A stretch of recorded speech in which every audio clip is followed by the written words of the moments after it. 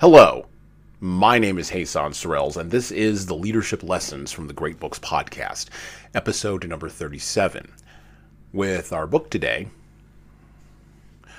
With the Old Breed, at Peleliu and Okinawa, by the late, great E.B. Sledge.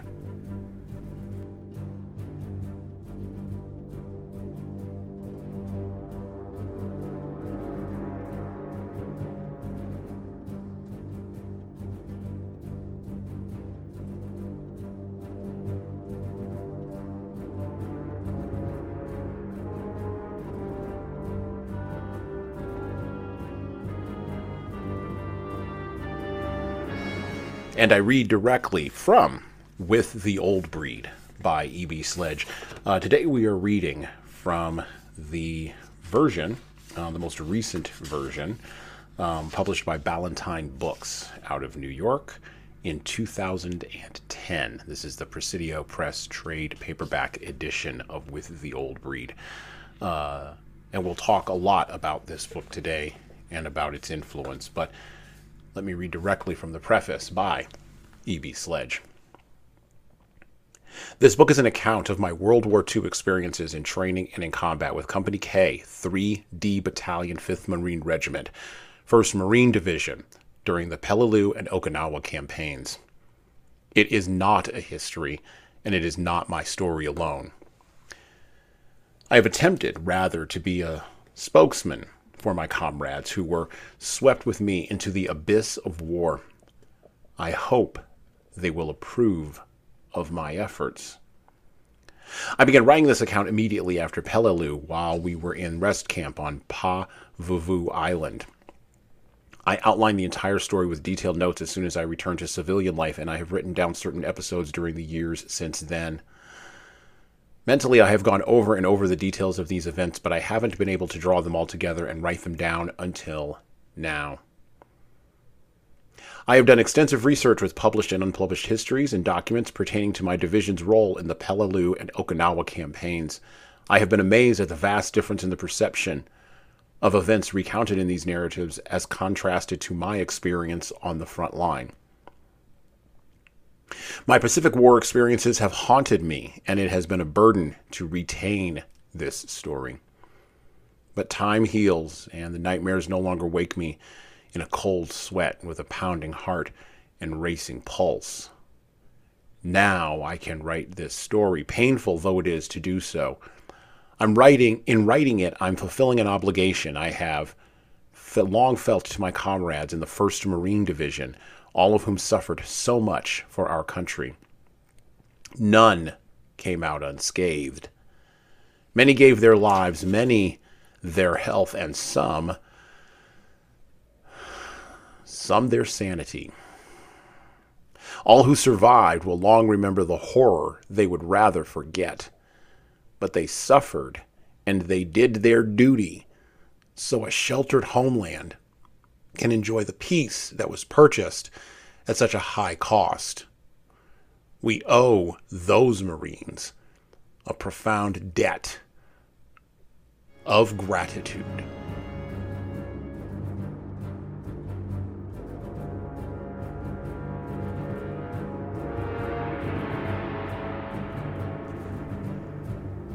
Let me quote from the introduction to another war memoir written by another veteran of another war. This introduction was penned by a man named Ward Just that I'm about to read.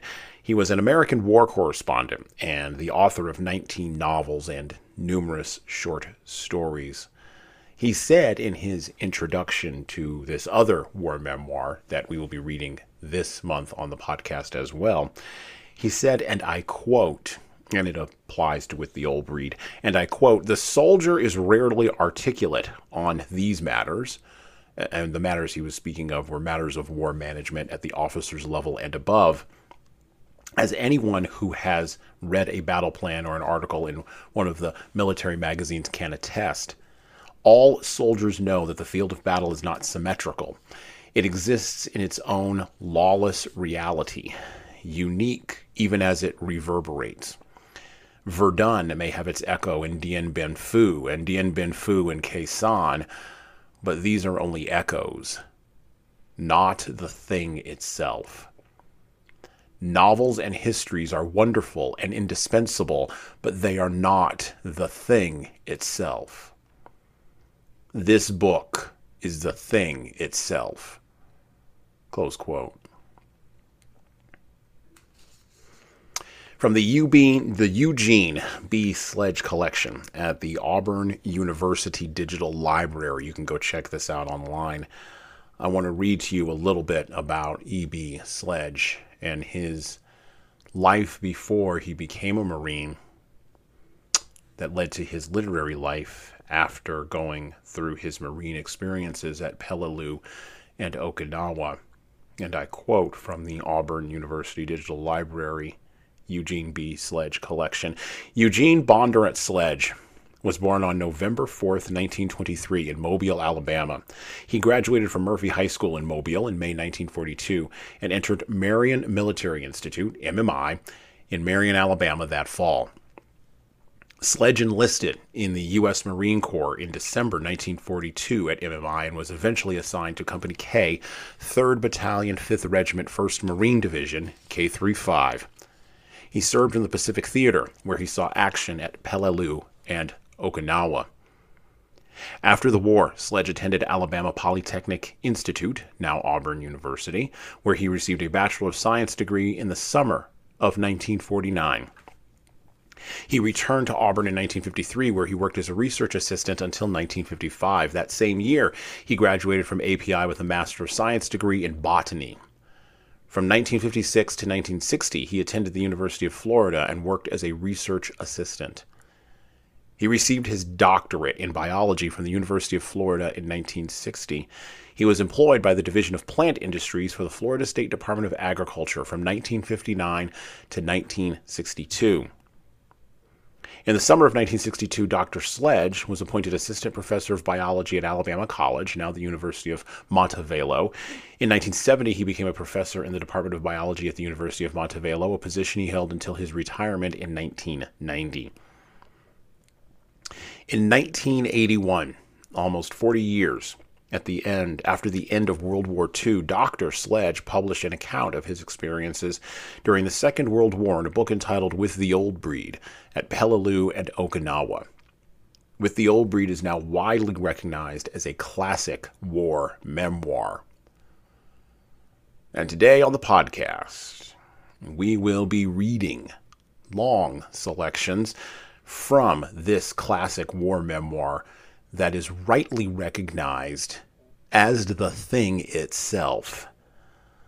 Because literature, most notably war memoirs, written by the soldiers who lived and died and breathed war itself, crosses the gap for leaders between the experience of the thing and the thing itself.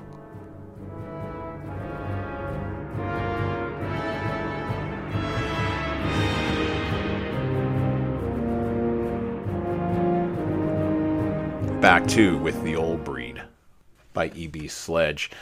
We're going to start out with Chapter 1. We're going to read about how you make a Marine, because there's something here that leaders need to understand that they often miss, interestingly enough. Just had a conversation with somebody about this today.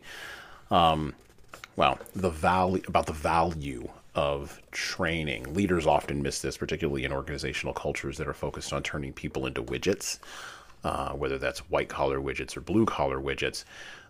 Training is often undervalued, and as a person who runs a training and development company, I believe in training, and we'll talk a little bit about this after our selection. So from Chapter 1, Making of a Marine, once again from With the Old Breed by E.B. Sledge.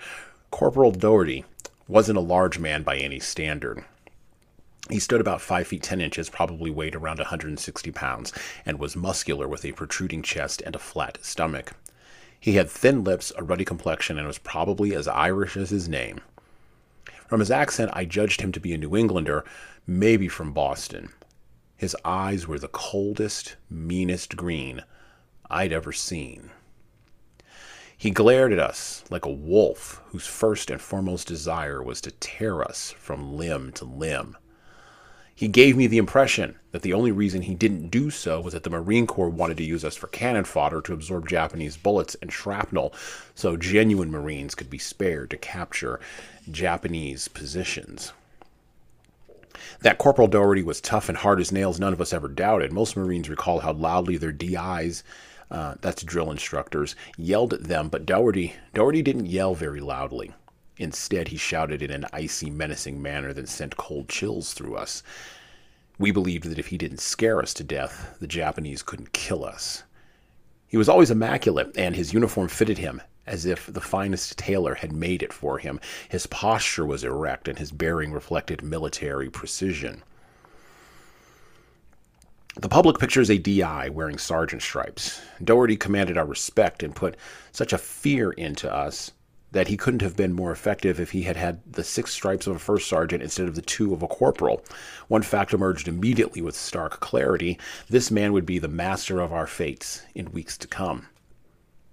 Doherty rarely drilled us on the main parade ground, but marched or double-timed us to an area near the beach of San Diego Bay. There, the deep, soft sand made walking exhausting, just what he wanted. For hours on end, for days on end, we drilled back and forth across the soft sand. My legs ached terribly for the first few days, as did those of everyone else in the platoon. I found that when I concentrated on a fold of the collar or cap of the man in front of me or tried to count the ships in the bay, my muscles didn't ache as badly. To drop out of the ranks because of tired legs was unthinkable. The standard remedy for such shirking was to double time in place to get the legs in shape before being humiliated and berated in front of the whole platoon by the DI. I preferred the pain to the remedy. Before heading back to the hut area at the end of each drill session, Doherty would halt us, ask a man for his rifle, and tell us he would demonstrate the proper technique for holding the rifle while creeping and crawling. First, though, he would place the butt of the rifle on the sand, release the weapon, and let it drop, saying that anyone who did that would have a miserable day of it. With so many men in the platoon, it was uncanny how often he asked to use my rifle in this demonstration. Then after demonstrating how to cradle the rifle, he ordered us to creep and crawl. Naturally, the men in front kicked sand onto the rifle of the one behind him, and with this and several other techniques, the DI made it necessary for us to clean our rifles several times each day. But we learned quickly and well an old Marine Corps truism: the rifle is a Marine's best friend. We always treated it as just that. During the first few days, Doherty asked one of the recruits a question about his rifle. In answering, the hapless recruit referred to his rifle as, quote-unquote, my gun. The DI muttered some instructions to him, and the recruit blushed. He began trotting up and down in front of the huts, holding his rifle in one hand and his penis in the other, chanting, "This is my rifle," as he held up his M1, and "This is my gun," as he moved his other arm. "This is for Japs." He again held aloft his M1, and "This is for fun." He held up his other arm. Needless to say, none of us ever again used the word gun unless referring to a shotgun, mortar, artillery piece, or naval gun. By the way, pause for just a moment here. You can see a live demonstration of what the drill sergeant did to the recruit there in the movie Full Metal Jacket, directed by Stanley Kubrick. Back to the book. A typical day in boot camp began with reveille at 400 hours. We tumbled out of our sacks in the chilly dark and hurried through shaves, dressing, and chow. The grueling day ended with taps at 2200, that's 8 o'clock at night. At any time between taps and revelry, however, the DI might break us out for rifle inspection, close order drill, or for a run around the parade ground or over the sand by the bay. This seemingly cruel and senseless harassment stood me in good stead later, when I found that war allowed sleep to no man, particularly the infantrymen. Combat guaranteed the sleep of the permanent type only. We moved to 2 or 3 different hut areas during the first few weeks, each time on a moment's notice. The order was platoon 94 fall out on the double with rifles, full individual equipment, and sea bags with all gear properly stowed and prepared to move out in 10 minutes. A mad scramble would follow as men gathered and packed their equipment. Each man had 1 or 2 close buddies who pitched in to help each other don packs and hoist heavy sea bags onto sagging shoulders. Several men from each hut would stay behind to clean up the huts and the surrounding area as the other men of the platoon struggled under the heavy loads to the new hut area. When one of the hot areas we were in was across a high fence from an aircraft factory where big B-24 Liberator bombers were made. There was an airstrip too, and the big four-engine planes came and went low over the tops of the huts. Once, one belly landed, going through the fence near our huts. No one was hurt, but several of us ran down to see the crash. When we got back to our area, Corporal Doherty delivered one of the finest orations on the subject of recruits never leaving their assigned area without the permission of their DI. We were all impressed, particularly with the tremendous number of push-ups and other exercises we performed instead of going to noon chow.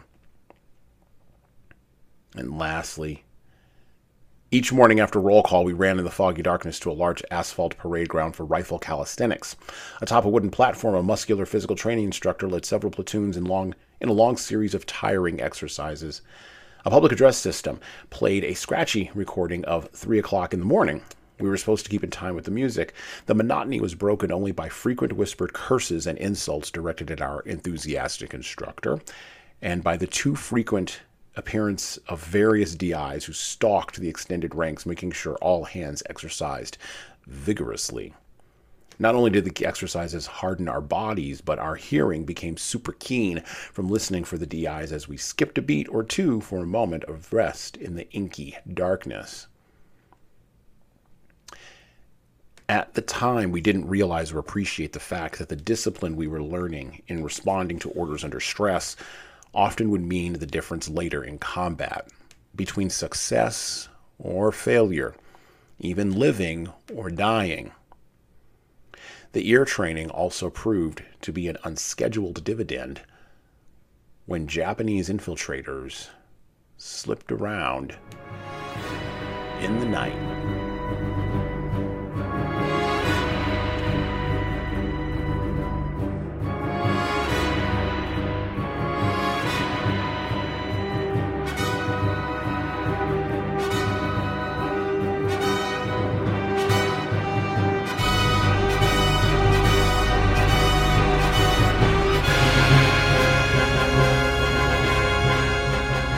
So in reading that section, those of us who have never served in a war might recoil, and that is just the beginning. Hard training has always been an aspect of the military experience. As a matter of fact, one of the things that I often tell folks being in training and development in that space, I tell folks often that the difference between the military and the civilian world is that you can't make people in the civilian world. You can't hire anybody and then ask them to do push-ups and sit-ups and get up at 4 o'clock in the morning for you unless you're paying them a lot of money. Training goes directly to creating motivation. It goes to hardening bodies and making ears alert. It also goes to preparing people for things that they are not ready for and that they may not understand. There is no substitute for training. And yet, in every organization, almost every organization, without fail, there is no step in the process of human learning and motivation that is more skimped on, skipped past, hurried through, or basically ignored than the training and education of adults on how to perform a task, not to competency or mastery. That comes through repetition and drill, something that the military does quite well, but to a baseline of ability.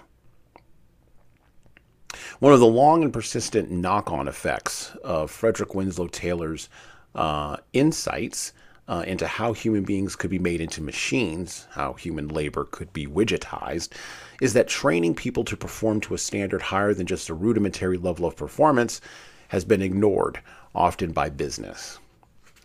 Taylor wasn't interested in training, at least not beyond merely the training that allowed you to, again, become a human widget.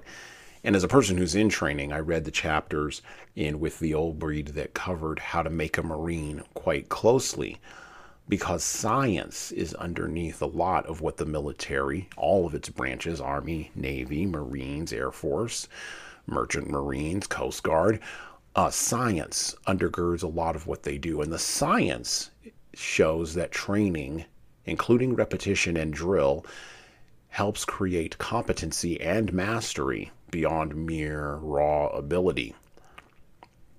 But of course, there is a disconnect between what science knows and what business chooses to do in the pursuit of profit. And the science of motivation, the thing that comes out of training, is one of the most robustly researched areas in all of psychology. And we have clear, documented, falsifiable, and repeatable evidence of what motivates people to higher performance, particularly higher performance after training, and what helps them go beyond the mere baseline. And I quote from Daniel Pink, the New York Times bestselling author, from his TED Talk in 2009 about performance.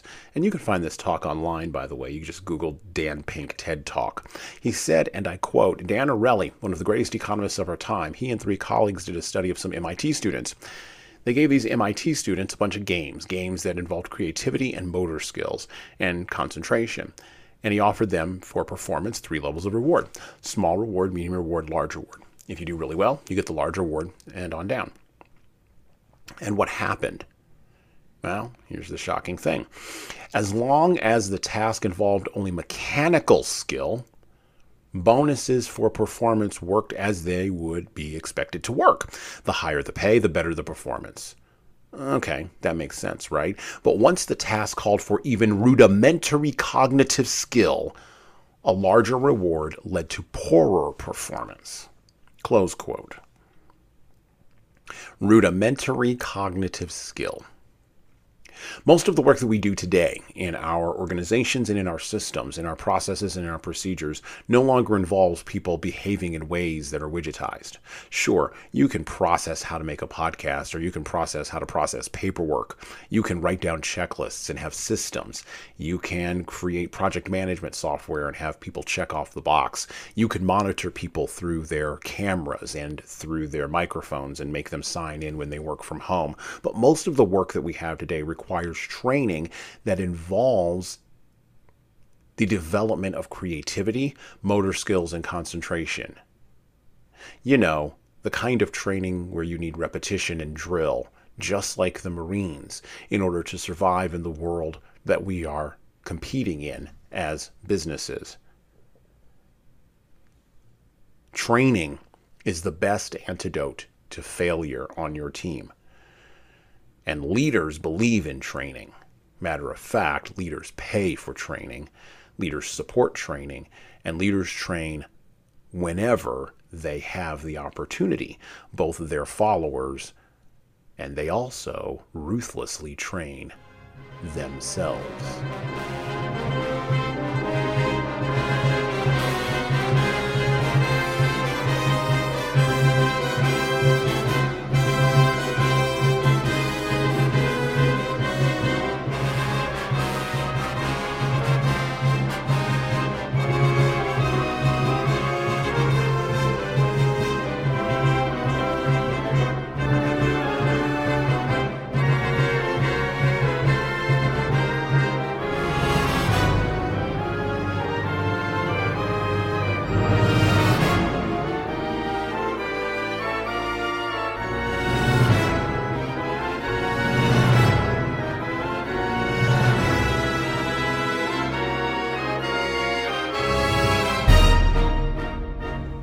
Back to E.B. Sledge, back to With the Old Breed.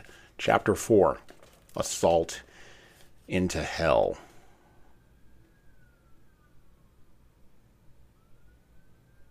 We waited a seeming eternity for the signal to start toward the beach. The suspense was almost more than I could bear.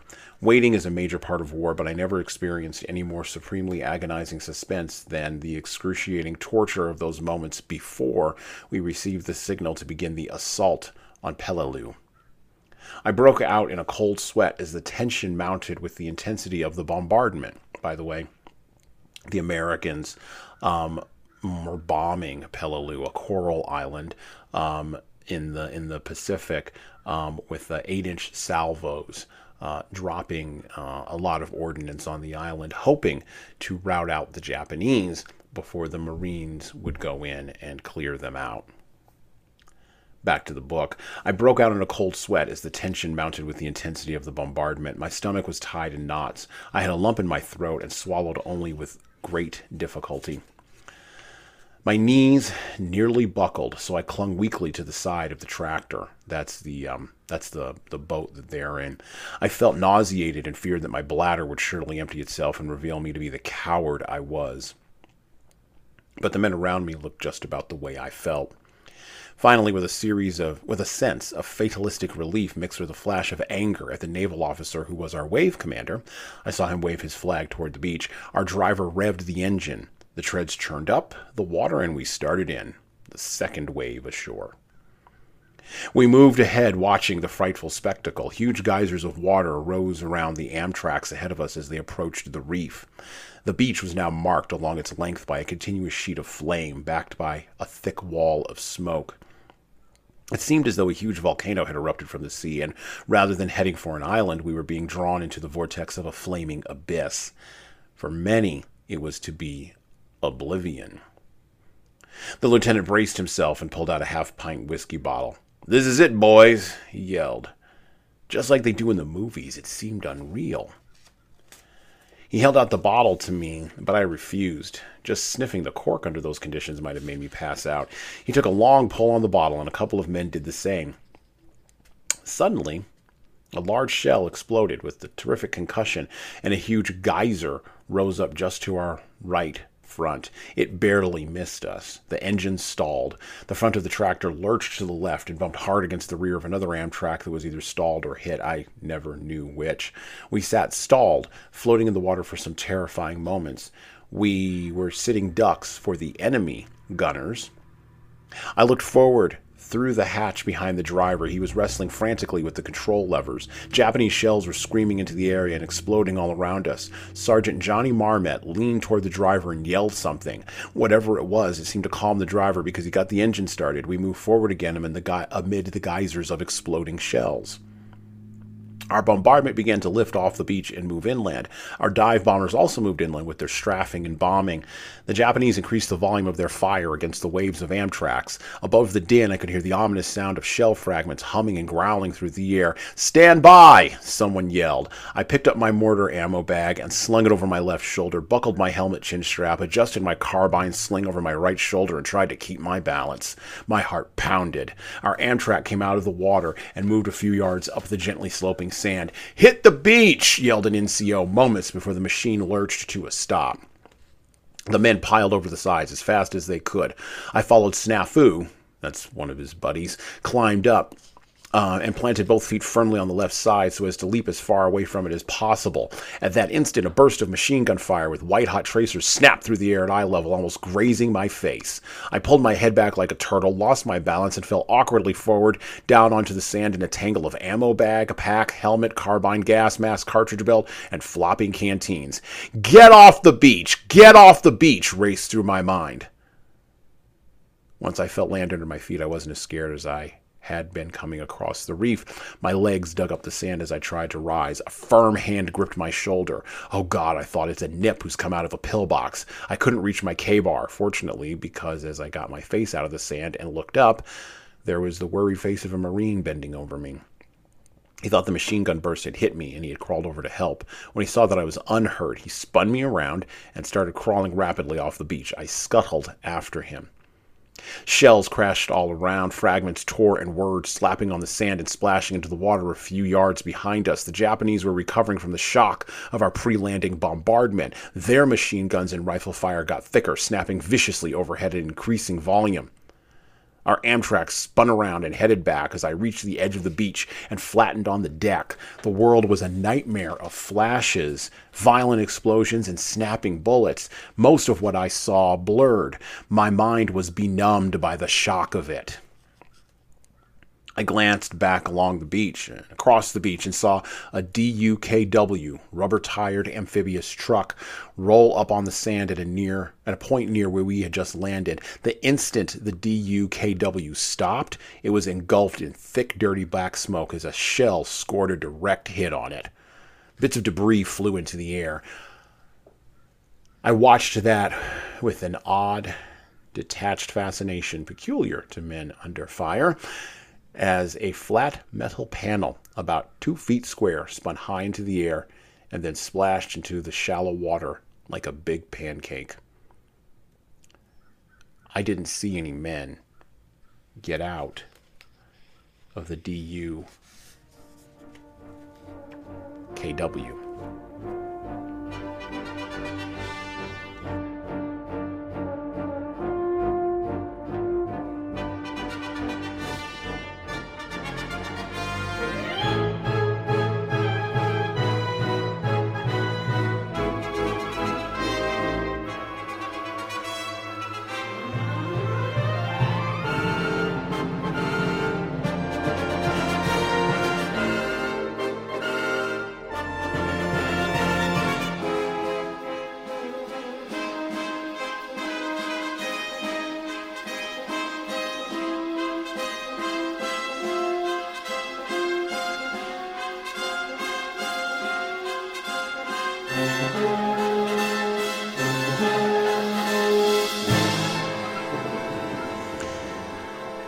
War is cruelty, William Tecumseh Sherman said about the Civil War.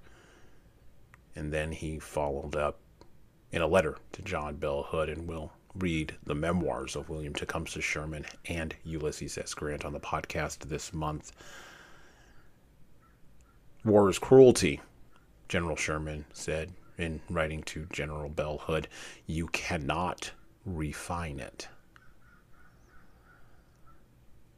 It doesn't matter whether it's the seemingly bloodless war fought by drone in our time or the bloody wars of the near recent past. And by the way, if you go and research the Battle of Peleliu, there was a lot of controversy back in the day about whether or not Peleliu as an island, a coral island, really needed to be taken. And inside of, with the old breed, you get a sense of the size of the island. They have great maps that actually show where the Marines landed, how big their front line, how long their front lines were, where their regimental boundaries are, where there was a secondary counterattack, strong pressure, and a main counterattack. There was also a note in here that states, since the end of World War II, historians and military analysts have argued inconclusively about the necessity of the Peleliu Island campaign. Many believed after the battle, and still believe today, that the United States didn't need to fight it as a prerequisite to General MacArthur's return to the Philippines. Because of important events in Europe at the time and a lack of immediate apparent benefits from the seizure of Peleliu, the battle remains one of the lesser known or understood of the Pacific War. Nonetheless, for many, it ranks as the roughest fight the Marines had in World War II. Peleliu was also an important reminder of the Marines' war in the Pacific because of the changes in Japanese tactics encountered there. The Japanese abandoned their conventional all-out effort at defending the beach in favor of a complex defense based upon mutually supporting fortified positions in caves and pillboxes extending deeply into the interior of the island, particularly in the ridges of Umurgabregol. I can't really say that word, but Umurgabregol, butchered it again, mountain. Aided by the incredibly rough terrain, the new Japanese tactics proved so successful that the 1st Marine Division suffered more than twice as many casualties on Peleliu as the 2nd Marine Division had on Tarawa. Proportionately, United States casualties on Peleliu closely approximated those suffered later on Iwo Jima, where the Japanese again employed an intricate defense, in-depth conserved forces, and fought a battle of attrition.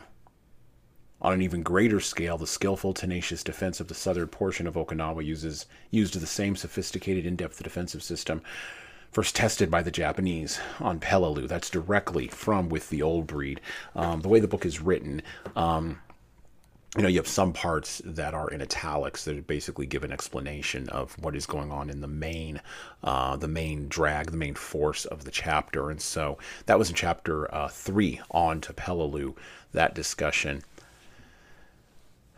But it doesn't negate anything that Sherman pointed out. And Sherman was a direct communicator, and Sherman got it. War is cruelty. And we're about to see that with the killing and the dying on that island of Peleliu in a battle that may or may not have been consequential, where 3,400 Marines lost their lives. That's right, 3,400. More Marines lost than in the entire first swath of the Iraq War over the course of 8 years. 3,400 died in a day. What can leaders take from this, other than the numbers and the horror of war and the commitment to never fight a war again? Well,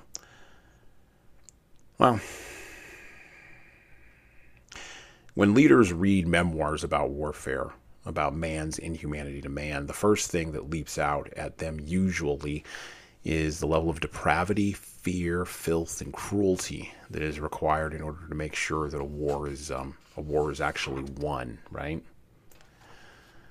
This causes a split, however. This causes a dichotomy in our modern mindsets, accustomed as we are to comfort, plenty of resources, and very little physical pain, although we do have quite a bit of mental health problems, and we do have quite a bit of anxiety and depression in our postmodern existential angst, what the comedian Mark Maron might call thinky pain. We got a lot of that. This lack of personal sacrifice, scaled up to the legislative and nation-state level in a hierarchy, leads our political leaders, feckless or useful as they may be based on their temperament and actual active practice, to making decisions about the execution of a conflict, a war, that tend to have real human consequences that can seem to be too hard to accept in the comfortable present. But these sacrifices, the ability to make these decisions, was brought to us by the even worse sacrifices and of people in a much more unsure and physically uncomfortable past. By the way, you get that in With the Old Breed. It's scattered with pictures, and the pictures show boys, 18, 19, 20, 21, 22, boys that you could see walking up and down the street right now. Skinny boys, but muscular, strong, but with something different behind the eyes than all the boys you may now see in videos on YouTube or on TikTok.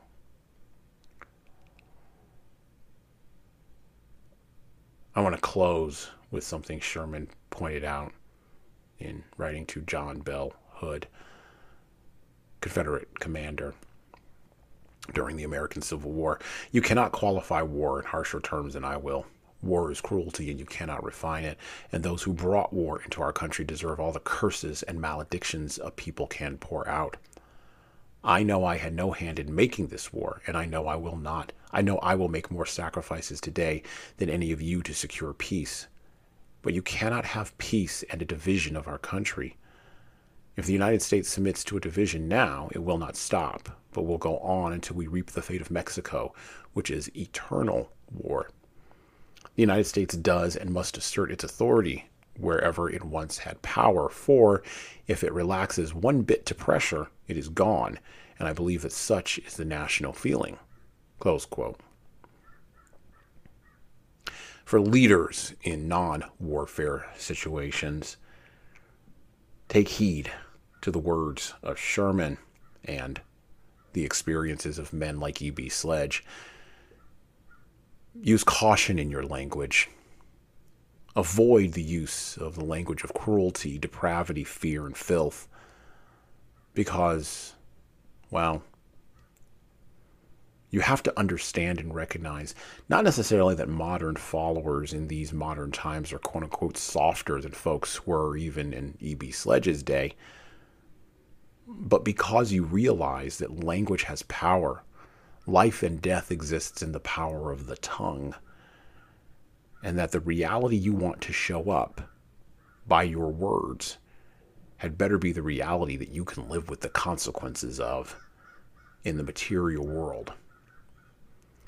You want cruelty, depravity, fear, and filth? Then go ahead. Use the language of warfare to motivate your followers. But if you want growth and culture, if you want peace and prosperity, well, choose your language just like you would choose your weapon in a war, carefully.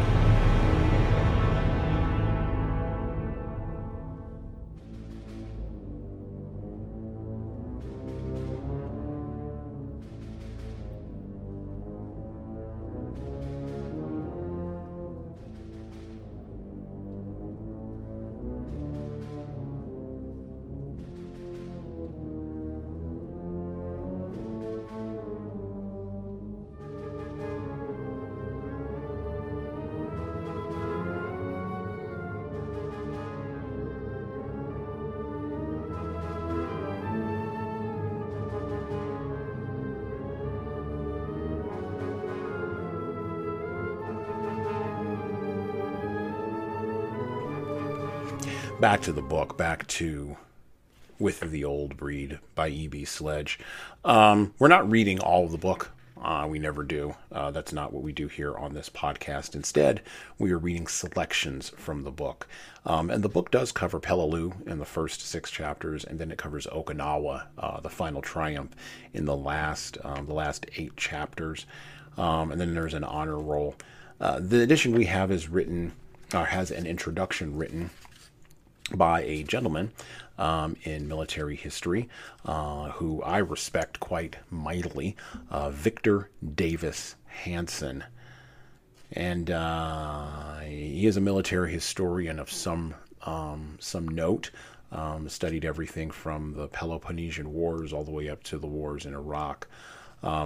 Because, quite frankly, as he says, war does show all of the humanity and inhumanity that human beings can muster to a very specific point.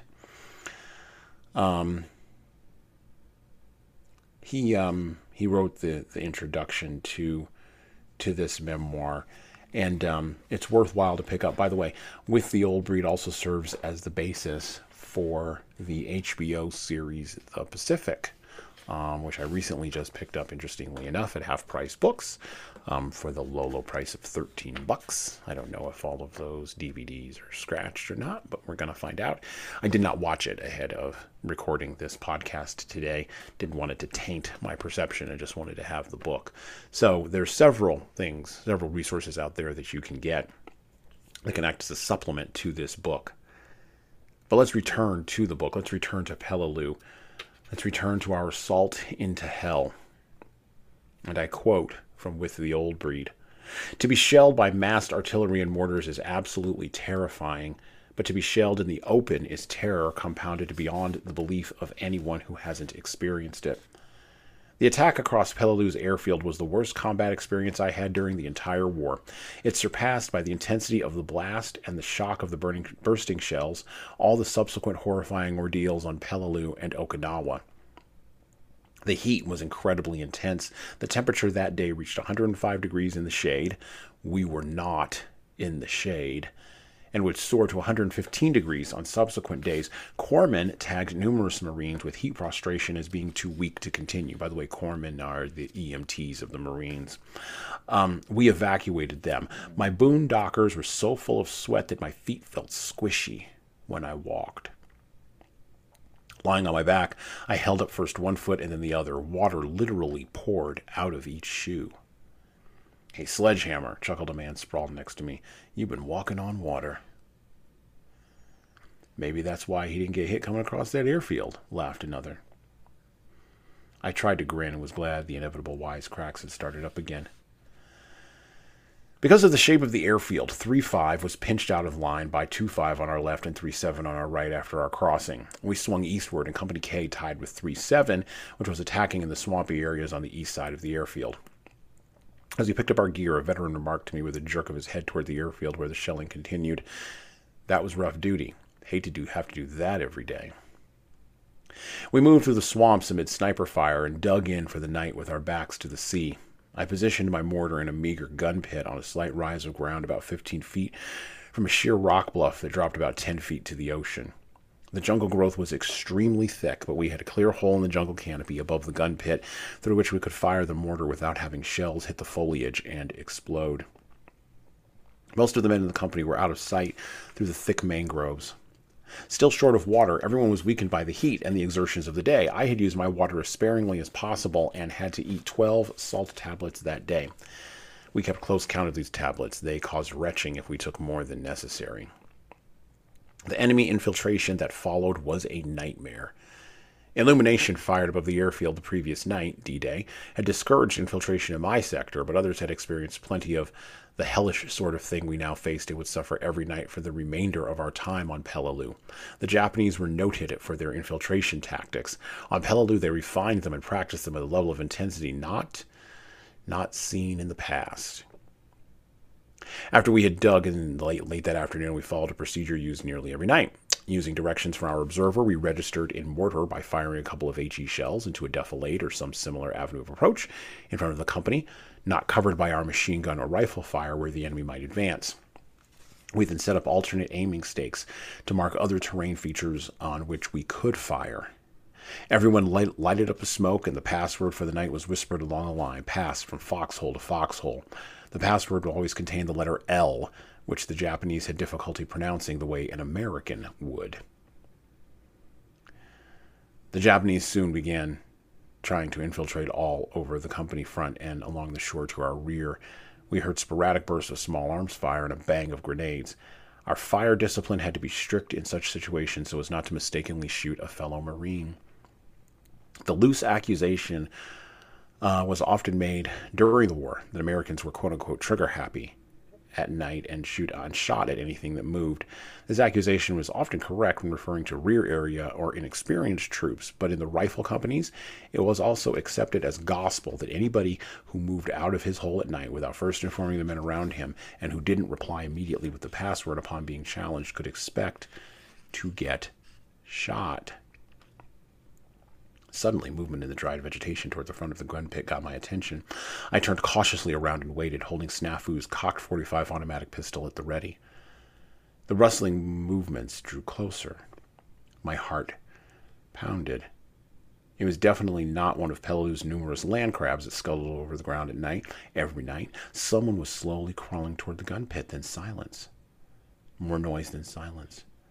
Rustling noises, then silence. A typical pattern.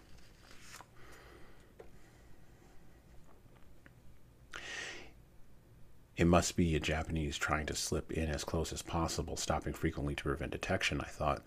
He probably had seen the muzzle flash when I fired the mortar. He would throw a grenade at any moment or jump me with his bayonet. I couldn't see a thing in the pale light and inky blackness of the shadows.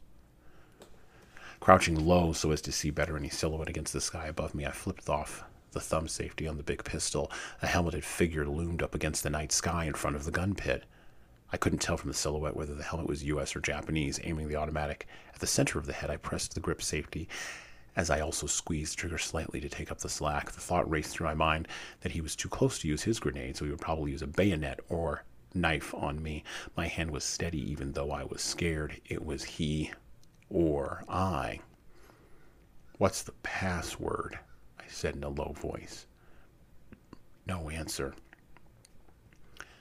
"Password," I demanded as my finger tightened on the trigger. The big pistol would fire and buck with recoil in a moment, but to hurry and jerk the trigger would mean a miss for sure. Then he'd be on me. "Sledgehammer," stammered the figure. I eased up on the trigger.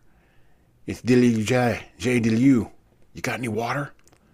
"Jay, why didn't you give the password? I nearly shot you," I gasped. He saw the pistol and moaned, "Oh, Jesus," as he realized what had nearly happened. "I thought you knew it was me," he said weakly.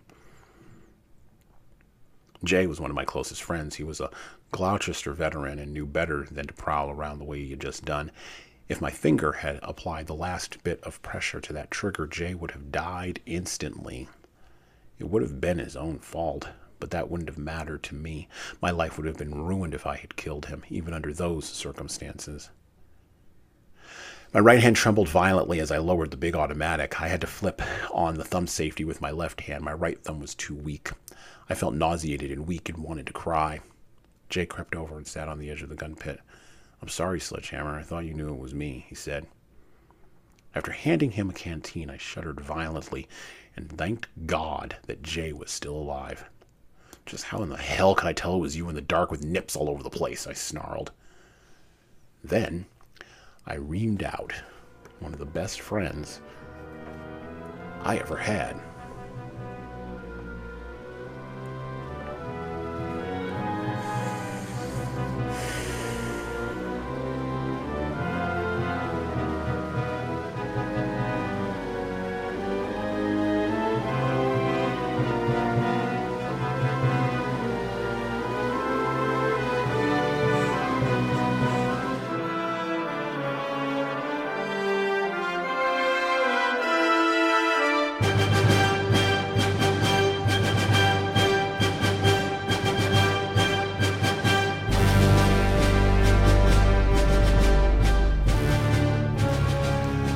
shooting your own man.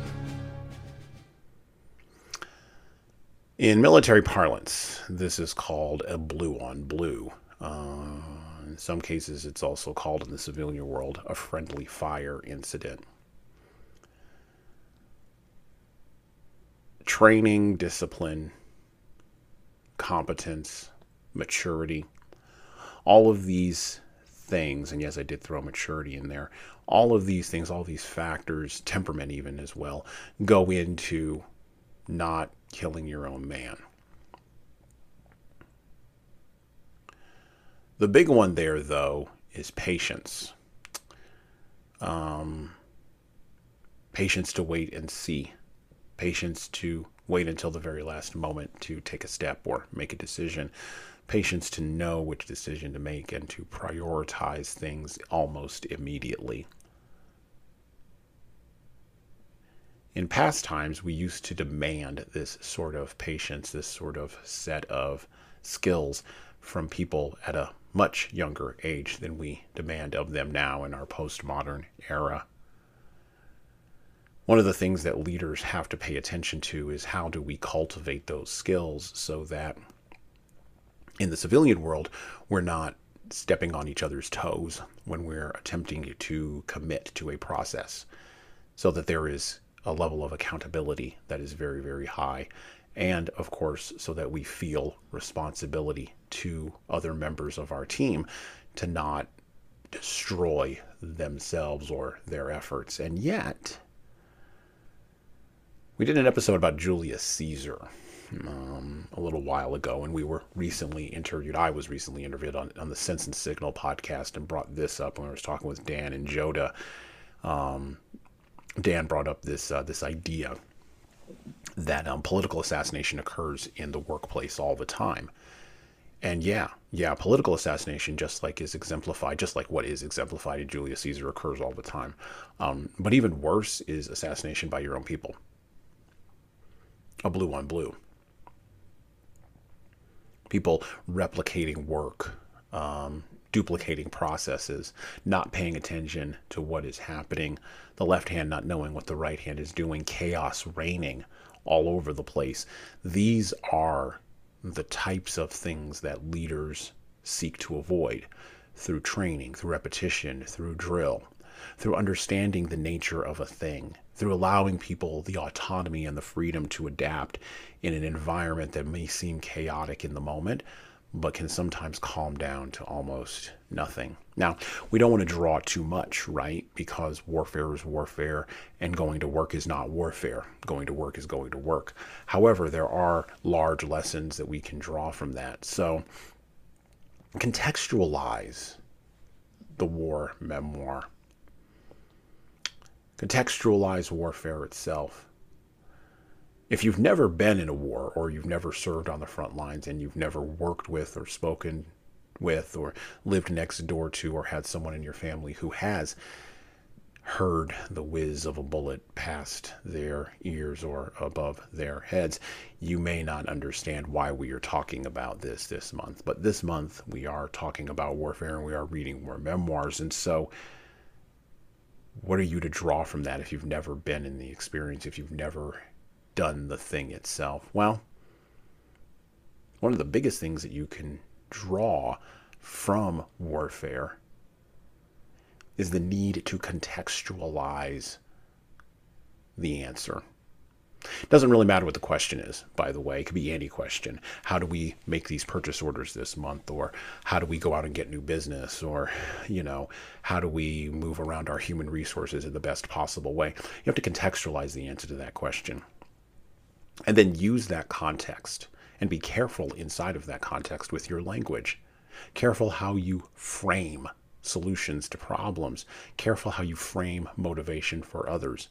It's training, not only for yourself, but also for the people around you on your team. This is incredibly important. This will lead to creativity, autonomy, and magic moving forward.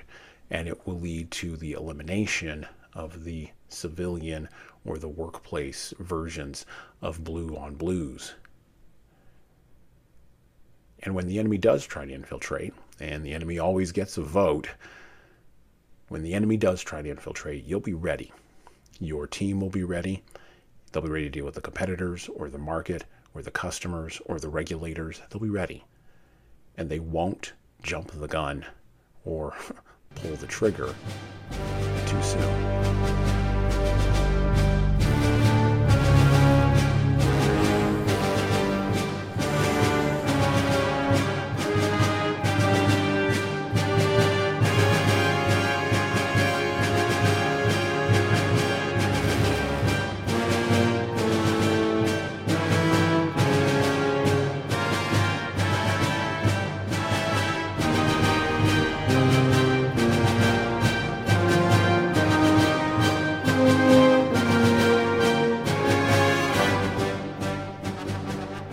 So what are we to take from these 3 sections of With the Old Breed by E.B. Sledge? What are we to take from this book today on the podcast? How can we apply this to our real lives? How can we apply the experiences of a Marine in a battle that probably didn't need to be fought, in a war that definitely did need to be fought, on an island you've probably never heard of? What are the lessons we can take and apply in our world in 2022? A world geopolitically that, according to many smart people, seems poised on the cusp of nuclear warfare. A world where shortages and inflation are creating animosity and violence. A world where wars and rumors of wars are beginning up again after a long period of a seeming escape from history and peace.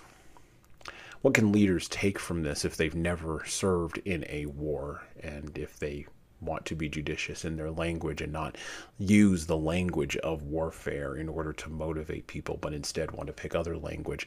What can they learn from the peak pinnacle event in man's inhumanity to man that somehow we can't get rid of? Because it's cruelty, yes, but it's cruelty in the human heart. What are we to learn as leaders from With the Old Breed? What are we to take from this book? Well, I think the biggest lesson that we can take from today, other than maybe the language lesson, the biggest lesson we can take from the reading today is that literature, and war memoirs are literature. Literature crosses the gap between the experience of the thing and the thing itself. As Ward just wrote in the introduction to the other war memoir that we're going to read later on this month in the podcast and talk about, there is the thing, and then there's the experience of the thing, and then there's the actual thing itself. And genuine literature written by an individual who was in the thing, who actually understands how to navigate and articulate that experience, well, that's great literature. And that's literature worth reading. And that's better and more valuable to you than reading and trying to understand yet another business book.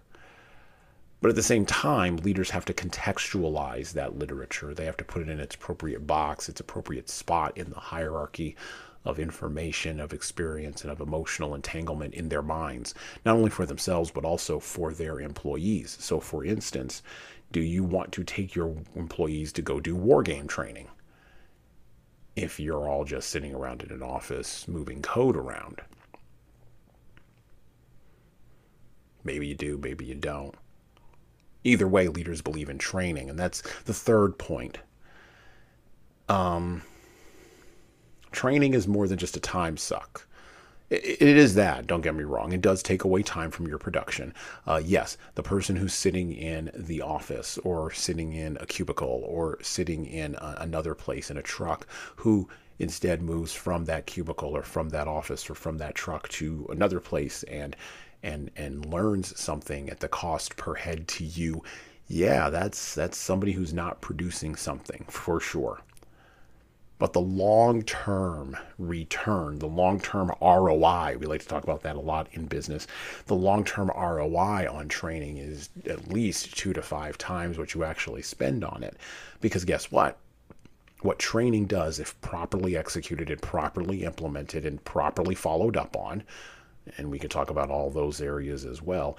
What training does is it creates opportunities for repetition and drill and play and creativity that cannot happen inside of the box of, you got to get this piece of paperwork out the door, or we got to get this code out the door, or we got to get this product out the door.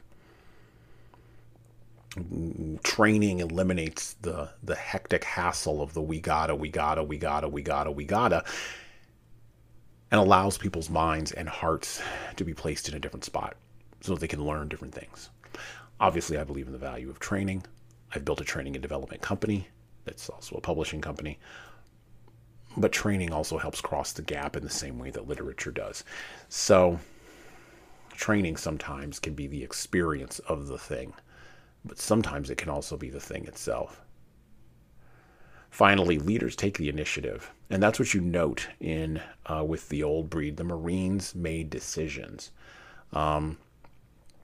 Making a decision is better than making no decision, and very often leadership is punished for making no decision. Making a bad decision, right? So in order to avoid making a bad decision, leaders would prefer to just sort of stand pat and just wait for circumstances to get better. But when the enemy is seeking to infiltrate your company or your organization or your culture, when your competitors are seeking to push you out of the market, when your own customers can sometimes be your worst enemies, what are you going to do? Are you going to make no decision? Are you merely going to stay on the beach while the shells are falling down all around you? Or are you going to decide to get up, put one foot in front of the other, and move forward? Leaders make decisions. They take the initiative and they move the ball forward, just like the Marines did at Peleliu, and just like other troops have done throughout history. Remember, I said that leaders are careful with their language, and I've tried to be careful on this podcast and judicious in using my analogies and my metaphors because I want to role model that behavior for you on the podcast. So think about your words. Think about your people. And think about the context that all of those sit in as we, here on the Leadership Lessons from the Great Books podcast, explore the world of the war memoir this month. And well, for right now, that's it for me.